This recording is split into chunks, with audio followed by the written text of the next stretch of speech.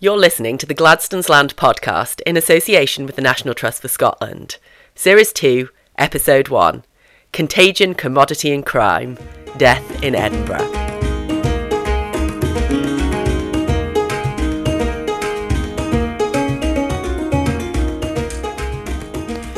Hello and welcome to the Gladstone's Land podcast. Here we are for a very exciting second series. I'm Kate, you might remember me from the previous series, and replacing Thomas for the second series is Holly, who you also might remember. You might remember me, I was a guest a couple of times, and yes, I'm taking over from Thomas, who will be back to talk to us on the podcast again. We can't do a whole series without him. No. And Holly has been looking up her religious facts, is that yes, true? Yeah, I don't want our religious fact to leave the podcast with Thomas gone. Thomas did make a few cracks about I get quite fashion orientated. Holly is a fashion historian and so am I, so I think he had some concerns. So we will be continuing to offer some religious facts and keeping the spirit of Thomas alive in our podcast. And I've made a point to learn other facts other than fashion. We'll be branching into other areas, particularly of social history. Right. Which leads me onto today's topic. We have just come off the back of Halloween and we had a rather exciting tour which focused on death in Edinburgh and the different ways that death affected the city and some of the most prominent means by which they dealt with deaths. So I would like to introduce you to Kosi Carter, who is one of our staff members. I'll let you explain a bit more about who you are, Kosi. Hello, I'm Kosi. I work here. I've worked here for about 4 or so months now. I come from a background in sociology, which is interesting when you're trying to talk about social history, but I have developed a very keen interest in Edinburgh, and that's sort of my area of expertise as such. And I'm currently studying a master's degree in architectural conservation. So it all sort of ties in quite nicely. I should also add that Kosi and I went to university, so we all both have appalling stories about the other one. Maybe in a later episode. Yeah, maybe not this one. Maybe we'll save that for another time. I look forward to it. I was also doing my PhD at the time, so I was far too sensible to do anything. Okay, Kate. So, moving on from that. Swiftly on. Let's start by just having maybe a little bit of an overview, Kosi, about how death in a very broad sense has affected the city. Well, Edinburgh has obviously been around for an awful long time, and it is known nowadays as very much a hub of sort of medical science and medical development and scientific discovery amongst a variety of other fields. But what's very interesting is if you trace back Edinburgh's medical history and plot that against its social history, it becomes very evident that one directly impacts the other. So when medicine has changed or something has happened that has directly impacted medical science in Edinburgh, you can quite often see quite big social changes, whether they be direct or sort of a catalyst for other things to happen. So when we did this tour, I wanted to look at very much sort of the highlights of this history and where medical points of interest, or even just healthcare points of interest, have impacted the constitutional and political world and social world that is Edinburgh. So the tour wasn't quite so highbrow all the way through. Obviously this had this overarching theme, but the three of us that are sitting around the microphone all delivered it over the 10 days. Holly looked particularly excellent in her costume. Thank you. Lent to me by Kate. Had a pearl necklace and everything. Mm-hmm. That is fancy. I was wearing my scarf as a shawl. It was very cold. It's very cold in the house. Very, very chilly. We were all getting our thermals out. So there was this overarching theme that we had running throughout this tour, looking at the way that death impacted later changes in the city. But obviously it wasn't just that. This was a Halloween tour. We had to have a few slightly gory, slightly unpleasant stories in there. So I think the two that jump out at me, and certainly the two I enjoyed most, was the plague, and talking about how the plague affected Edinburgh, and body snatchers, and talking about Burke and Hare and their dealings with death. And everything that led up to that. Should we start with the plague? Dive in? Yeah, absolutely. So We looked predominantly at the 1645 plague here in Edinburgh. What's probably more accurate to say is the 1640s plague here in Edinburgh, because we don't know when exactly it began or ended. Because that's the most famous one. It had a massively detrimental impact on the city and led, probably in part, it's fair to say, to the social changes that came with the 18th century. So at the beginning of the 1700s, you got the Act of Union, and that essentially came about because Scotland and Edinburgh was in a really, really bad place. They had lost an awful lot of their population to the plague in the 1640s. I believe that Edinburgh lost anywhere between a third and half of its population. So we're looking at sort of 10,000 to 15,000 people in a population of 30,000. So it really, really did hammer the city, for want of a better phrase. But what's quite interesting is if you kind of look back in Scottish history, this was the final of up to, I think, 11 outbreaks that would have happened in a 300-year span, and it is you can directly sort of trace the development of cities with how they were impacted by the plague. So it's believed that one of the reasons places like maybe Perth or Stirling didn't grow in the same way that Edinburgh did was because they were hit earlier on in time by the plague, and they lost so much of their population that they just didn't have the ability to bounce back in the way that Edinburgh did especially after the 1640s plague. But the plague came in 5 different forms across Europe, and Scotland was most badly hit by 2, one being the pneumonic plague, which was the airborne version of this disease, and the bubonic plague, which is the much more, obviously, famous version. But interestingly, the pneumonic plague was a much nastier version and actually did a lot better in Scotland, possibly because it's so cold here. This scans with outbreaks in the rest of Europe, as overall, it's believed that Europe lost a third of its population to the plague, apart from Norway, which lost 2/3 of its population, which very potentially could be down to the fact that the pneumonic plague, which was the really, really nasty strain of the disease, thrived in colder climates. That's really interesting. Yeah. My favourite bit of this whole bit, I enjoyed, some of the gory bubonic stuff, but was actually the story of the plague doctor's outfit. We have this really famous idea of what a plague doctor looks like, but I didn't realise it had been invented by a Frenchman, or really where it had come from. I always think the plague doctor outfit's a really interesting one, and I know that Kate and I had a conversation about this, where I made the statement that the plague doctor outfit had been very vilified over time, and I think it's probably fair to say that you can see examples in popular culture of this being a very scary, a very sort of almost demonic feature, especially that raven beak-shaped mask. Obviously nowadays we would associate that with death, but the raven was actually a sign of good luck, or like it was a motif of good luck, which is where the idea of that raven mask comes from. But the outfit itself is by no means of Scottish origin. It actually comes from a French doctor, as you said, a doctor called Charles Delorme, and was designed just to protect anyone in a disease-ridden area, to be protected from what essentially spread the disease, which in Scotland, I don't know if this is the true throughout Europe, but was spread by these things called miasmas, which were just bad smells or essentially evil spirits. And the whole principle of the outfit, the long leather cloak, the hood, the gloves, the boots, and that iconic raven beak-shaped mask, was that it was all designed to stop the miasmas from touching the body or getting into the body, disrupting the humours, which was this base medical theory, and causing death.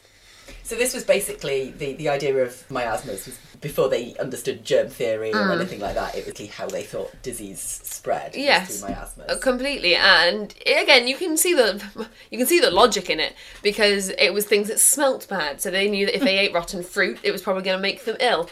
They knew that the Nor Loch, which was the big body of water to the north of Edinburgh, smelt, which we've talked about in previous episodes. There you go. You're already friends with that swampy goodness. The Nor Loch smelt particularly bad, and they knew that there was bodies in it and feces and waste. So it was a weirdly accurate assumption that if it smelt bad, it was probably quite bad. There was things that totally contradicted that, which is that they believe in bathing. And one study I read suggested that was because they believed that hot water and heat would, again, disrupt the humours in the body. So as much as they knew that if fruit smelled bad, it was probably bad, they seemed to not care an inch for actual hygiene. So you've got this theory of miasmas causing this design of this big long coat and the beak-shaped mask and things. But looking at sort of modern germ theory, it may have actually protected people. Yeah, absolutely.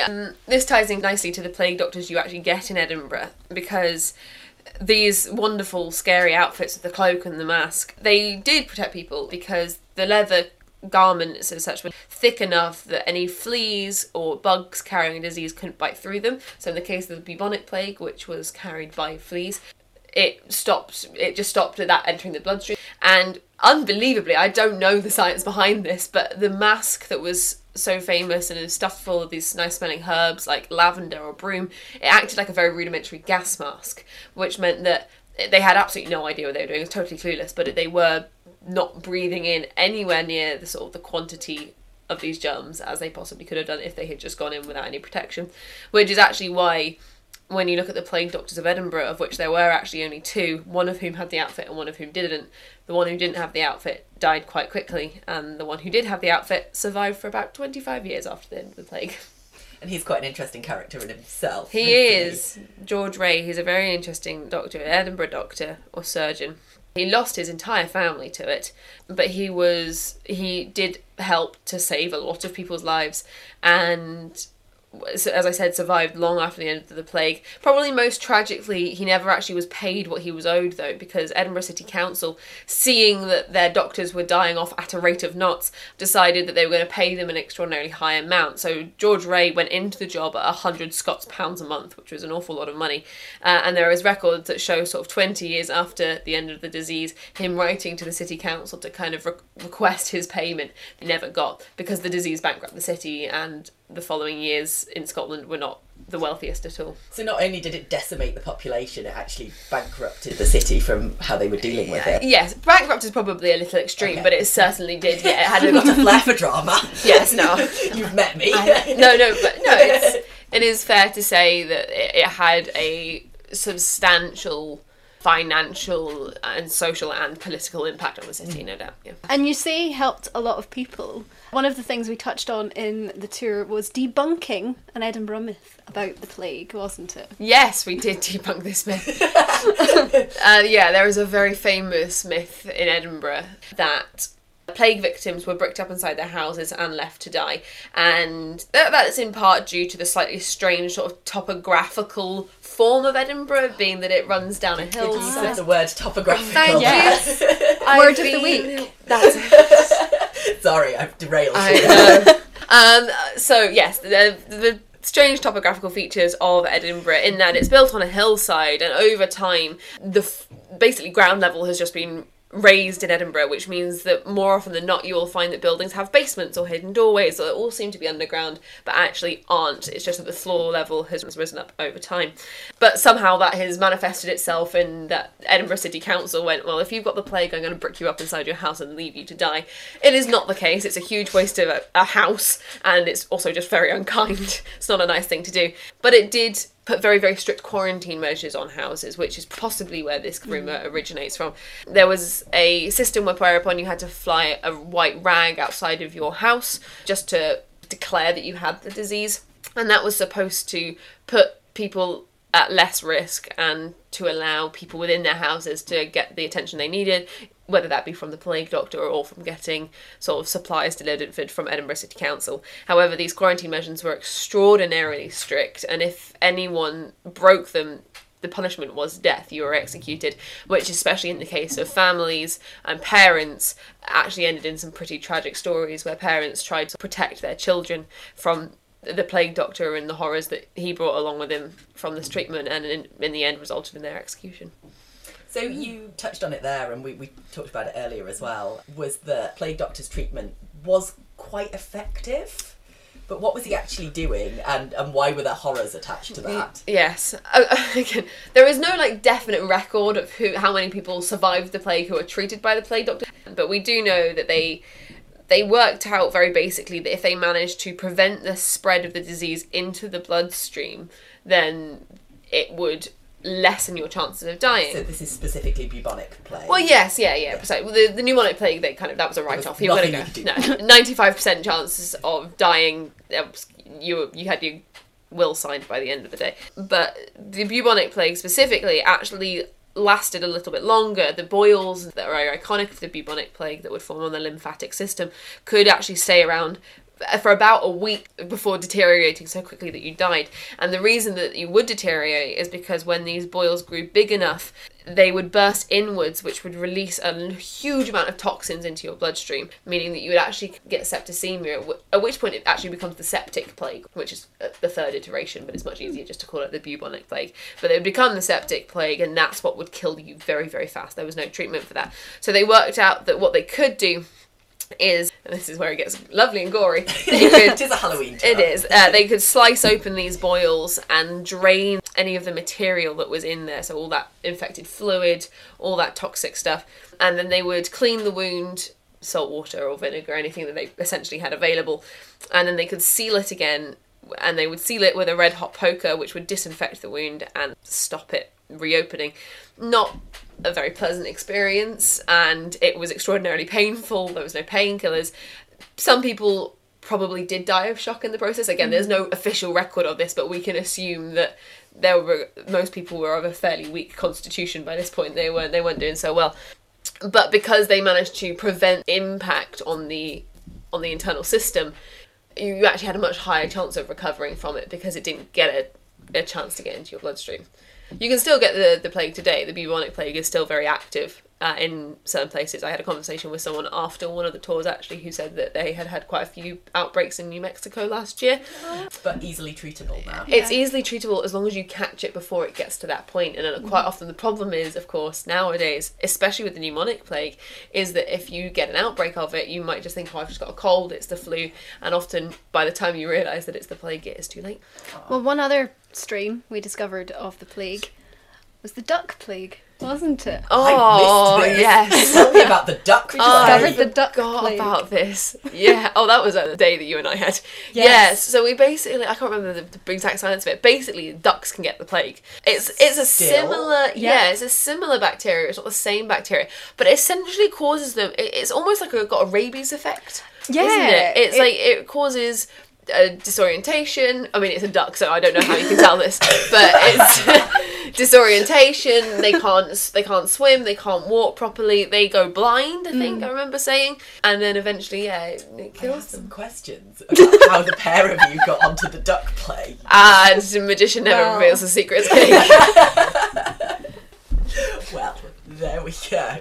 So the other bit of the tour that was some good storytelling, was quite dramatic, was the body snatching and talking about the resurrection men and the growth of the medical school. And what I didn't realise is we'll come to Burke and Hare, which I'm sure most of you will have heard of. Oh, that old Jew. But there was actually significant activity before Burke and Hare, and not just in terms of people digging up bodies, but actually murders are happening before that. So do you want to give us maybe a bit of context and tell us about those women that were pioneering the way? Absolutely. So, I mean, you can go back as far as sort of King Henry VIII when you're looking at things like body snatching and where it comes from. And essentially, the business of it grew from the lack of provision to medical schools of corpses, because medical professionals started to realise that if you were going to look after human beings, it's probably quite good to know what the inside of a human being looks like and to see how different diseases affected the body. In 1752, you get the first proper provision for this, and it allows the body of any executed criminal to be used for dissection purposes. However, there really wasn't enough bodies to go around. Execution was becoming a lot less common, and the medical industry, especially in Edinburgh, was really, really taking off. And this is where you start to, as Kay mentioned, you start to get the building of the very illegal, as opposed to just the slightly illegal, act of murdering people in order to sell their bodies on. And the first example of this, or at least one of the most outstanding examples of this, actually, is the case of two women who were called Helen Torrance and Jean Woldy. And that was in 1752, and they were two women who promised the body of a child to a surgeon, and they failed to obtain that body and ended up kidnapping and murdering an 8-year-old boy called John Dallas and selling his body to the medical school. His family reported him missing. They got caught and they were capitally punished for it. But it means that when 70 years later Burke and Hare came along, this very dark business of murdering someone was not a novel action. I read a bit about their trial, actually, Helen Torrance and Jean Woldy. And neither kidnap nor selling a dead body were capital offences. And that was their defence. They were saying they never killed him. Yeah, they might have kidnapped him, they might have sold his body, but they didn't murder him. So the court had to just say, no, you did. Yeah. And then they hanged them for that, because for neither of their offences that they could prove, they could be hanged. And somebody asked me on the tour, were they ever dissected? And I couldn't find any evidence of that. I don't think they were. I think they were both buried because Burke and Hare was the last dramatic irony. So we've got these incidences of murdering to supply the medical school. But of course there was a much bigger trade in simply digging up bodies and freshly buried corpses. Mm-hmm. And this is where these become known as the resurrection men, and there's this real commodification of death and dead bodies. But then people got wise to it. People realised what was happening. Yeah. They didn't want their relatives desecrated that they just buried. So they came up with a number of sort of very canny options. Especially in Edinburgh. And Edinburgh actually invents some of these, doesn't it? So You get the first appearances of some of these protection methods do come up in Edinburgh. What's actually really funny about all this, I say really funny, it's dark, but it is quite amusing, is that the act of stealing a body it wasn't actually an illegal act. What was illegal was taking the clothes as well. So if someone dug up a dead body, because no one can own a body, that's just not a possible thing, to steal a corpse without any of the belongings that came with it wasn't actually illegal. But as soon as you removed the clothes or something, they belonged to the deceased, and at that point you were breaking the law. I don't know the logic behind that, but it was probably weren't expecting you to dig up dead bodies. Yeah, well, exactly. Probably wasn't put into place when that was well, you might dig up the clothes, but not the body. So what actually happens is you start to see, as Kate mentioned, these rise of these methods of preventing body snatching. Carlton Hill Burial Ground, you get the new Carlton Hill Burial Tower, which is actually a Grade B listed building, and it is an architectural knowledge coming into play. Yes, it is beautiful. And it still stands to this day. You can visit it. It's a protected building. And that was there just simply to try and kind of put people off. So someone would be employed to I believe that they didn't necessarily employ someone to be in it, but they would light a candle in it. So people would just not like the idea of being watched. It's a very kind of Foucauldian prison idea. Like it's got a lot of deep sociological foundings. But the essential principle is that if you're being watched, you're not going to try and break the law. I don't think it works particularly well, but it might have done. But the much more tangible prevention method can be seen in Greyfriars Kirkyard now. And these were these things called mort safes, which would essentially just big metal cages that comprised of padlocks and metal bars that went over a fresh burial. Then they couldn't be removed, and they were left on top of them for up to 6 weeks, so until the bodies started to decay, at which point they would have been removed and put onto newer burials. The whole principle being that as soon as a body starts to decay, it's no longer of use to a medical student. So they were just putting these on to really try and deter students or anyone from coming along and digging up these bodies and taking them off to the medical school. And you can actually still see examples of those in Greyfriars Kirkyard to this day. So Burke and Hare is really the end point of all of this, simply because there was so much scandal and it was communicated so widely that really it was the turning point in actually clamping down on this trade, and also people realising that everything had gone too far. Yeah. Now, how many did they kill in total? So they killed a number of people and then sold their bodies to medical school. What sort of numbers are we talking? So it's anywhere between 10 and 30 people. It's broadly assumed that number sits somewhere near 20, but we don't actually have any official record because the only sort of list that was ever made came as part of William Hare's confession, so he pleaded King's evidence. And he went for 16, didn't he? Was that? I think, yeah, he 16 or 17, I think he names. But then there is also suggestion that he murdered people without Burke knowing and sold their bodies onto the medical school as well.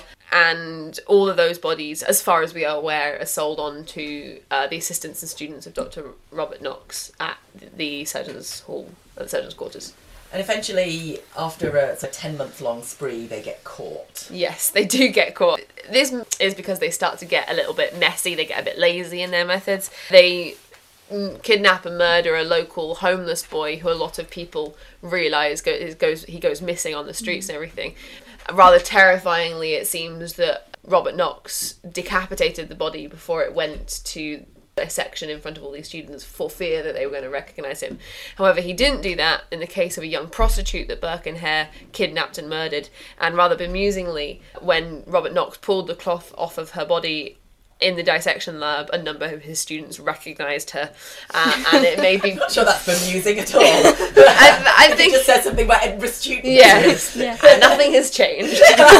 No, but... Probably shouldn't be throwing those accusations. No, I'm an Edinburgh student, it's fine. Disclaimer. Not sure what you're trying to tell us right now. I'm going to put my glasses on and move swiftly on. So, yeah, people start to realise that they're messing up, and eventually they hide a body in a big pile of hay in their guest house on the Westport, and unsurprisingly someone finds it and turns them into the police. This is Margaret Doherty. Yeah, that is, yeah. At that point, they are arrested for it, and all the kind of the pieces of the puzzle are put together. And as we said, William Hare actually pleads King's evidence, and he gets off scot-free and leaves to Ireland, and William Burke takes the absolute brunt, and he is capitally punished. And then, in the greatest twist, or ironic twist in Edinburgh's history, William Burke is taken to the Edinburgh Anatomy School and is dissected for a very large crowd of people by Dr. Alexander Munro. And what I didn't realise is that both Burke and Hare actually had wives, and both of their wives were heavily implicated in a lot of this. Yeah. And actually, because Hare turns King's evidence, his wife is also then removed from the trial. Mm-hmm. But Burke's wife gets a verdict of not proven, which is this uniquely Scottish verdict, which basically means she did it, but we can't prove it. Yeah. And all three of those other players in this are chased by angry mobs at various points. Yeah, for because a long it's become time. such a scandal, and actually we have no idea what happened to any of those. Well, none of them were actually officially married to these women either. They were all common law marriages, as far as I'm aware, because it's believed, I think, that William Hare was actually married in Ireland. He had another marriage beforehand. Yeah. Yeah. They have a lot of very loud shouting matches in the Edinburgh bars. They're being very raucous. Aren't Yeah, they? all four of them. Yeah. They get very, very angry. At various points that they plot to murder each other, or they plot to do this, that, and the other. None of it ever happens, obviously, but yeah, so they actually had very few ties to each other, and it seems were very happy to tell on each other, so the fact the three of them got off fairly lightly in comparison to Burke is, in one case, not surprising at all, because they chose their weakest link and got rid of him. And actually Burke's, so the story goes that once Burke's been hanged and dissected, because it's become such a scandal, it's so popular that actually several bits of his body disappear. I think his body does disappear in its entirety. Don't Wow. they still have the skeleton in the University Anatomical Museum? Yes, they do. I thought that they stole his body and then it came back, but what might have happened is that they skinned him as part of the but dissection. Certainly the story goes that there is a book in Surgeons' Hall. I don't know where it currently is. I last saw it in the National Gallery, but I don't know if it is there. Which is bound in Burke's skin, right, in a rather Yeah. sort of macabre.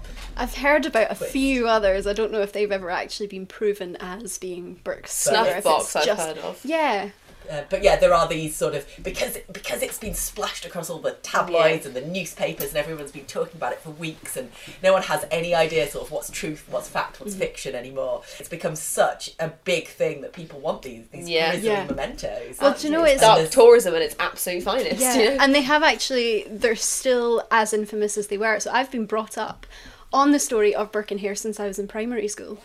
I am not from Edinburgh, I'm from Pennycook, which is a fair distance away from Edinburgh.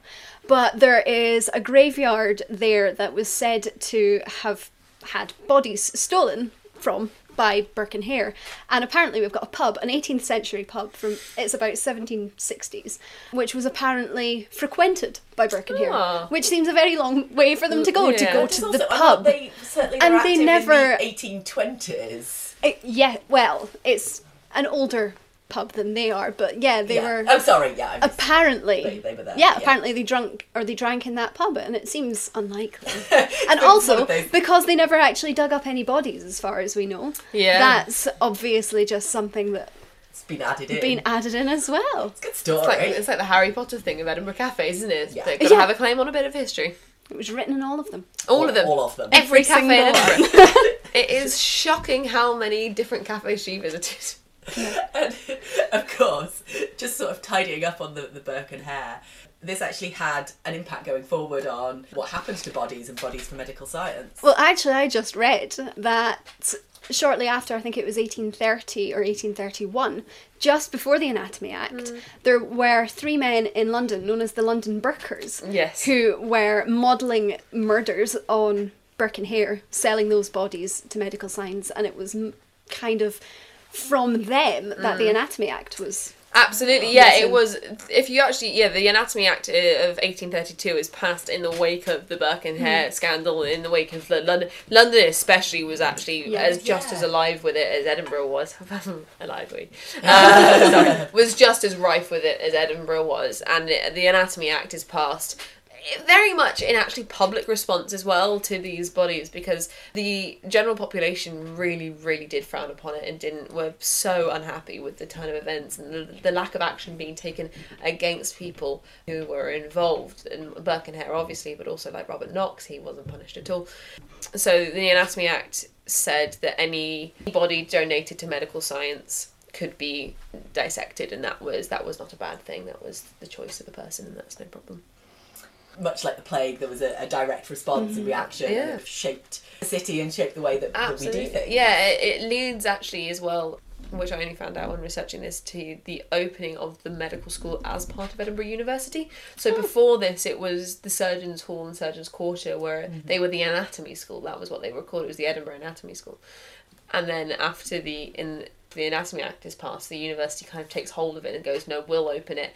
And it becomes licensed medical professors employed by a university can take these bodies and do public dissections. So actually one of the things that leads to the downfall of Robert Knox is that he does not get a position on that faculty, and he is left sort of to his own devices. But he doesn't actually stand trial in any way, even though it's blatantly obvious he knew what was going on. Oh yeah, his professional reputation is absolutely scarpered. He has no credibility left. Not just scarpered is the word you're going for there. No, maybe not. I said it, I was like, that's not right. Scuppered. Scuppered, that's the one I was like, then I thought that's not a real word. I mean, it might not be. Scuppered is real. Anyway, sorry. So, in the wake of the Burke and Hare scandal, like, Robert Knox's reputation is totally destroyed. He has no professional credibility whatsoever. Weirdly, students still love him. They're still trying to go to his lectures, but he also loses this ability to dissect bodies because he hasn't got the license or the university behind him in the same way. And he actually moves to London about 10 years later, after he loses both his wife and his son in very quick succession.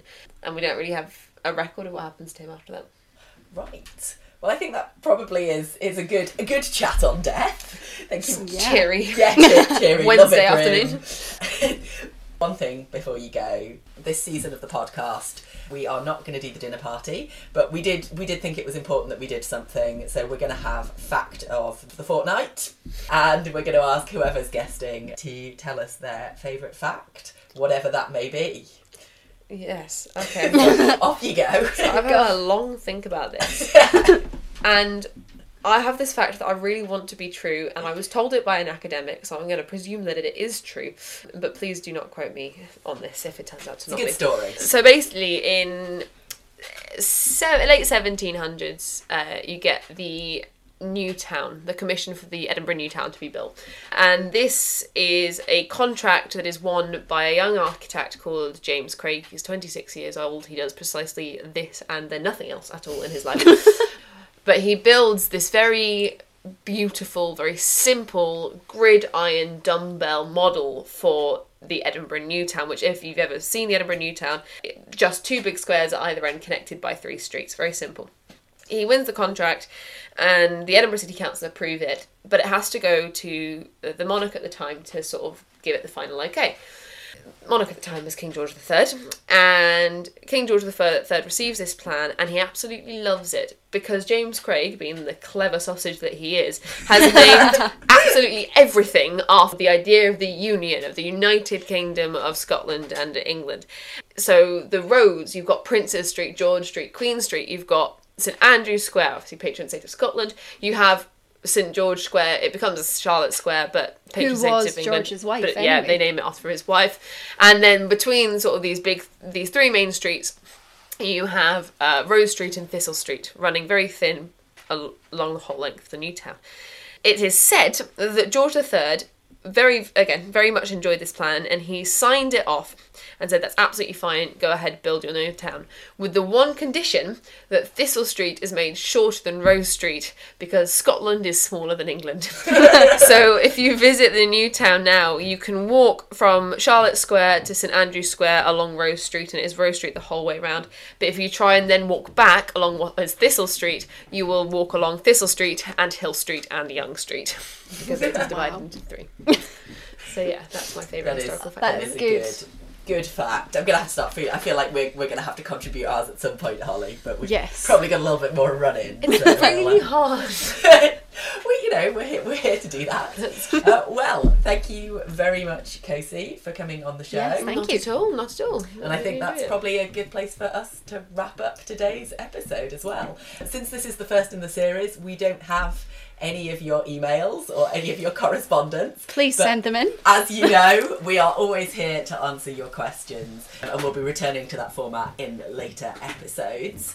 You can contact us on gladstonesland@nts.org.uk. That's also on our website, so if you need to go and look it up, it's there. Do drop us an email with the subject line saying something like the podcast on it.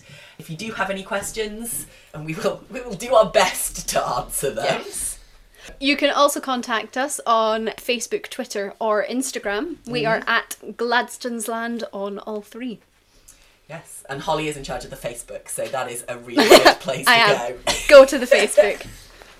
So do get in touch with us, and any comments and feedback as well. We always welcome that. Thank you so much for listening. If you've enjoyed it, let other people know. As Thomas would say, pass the pod. So thanks from me, Holly. From me, Kosi. And from me, Kate.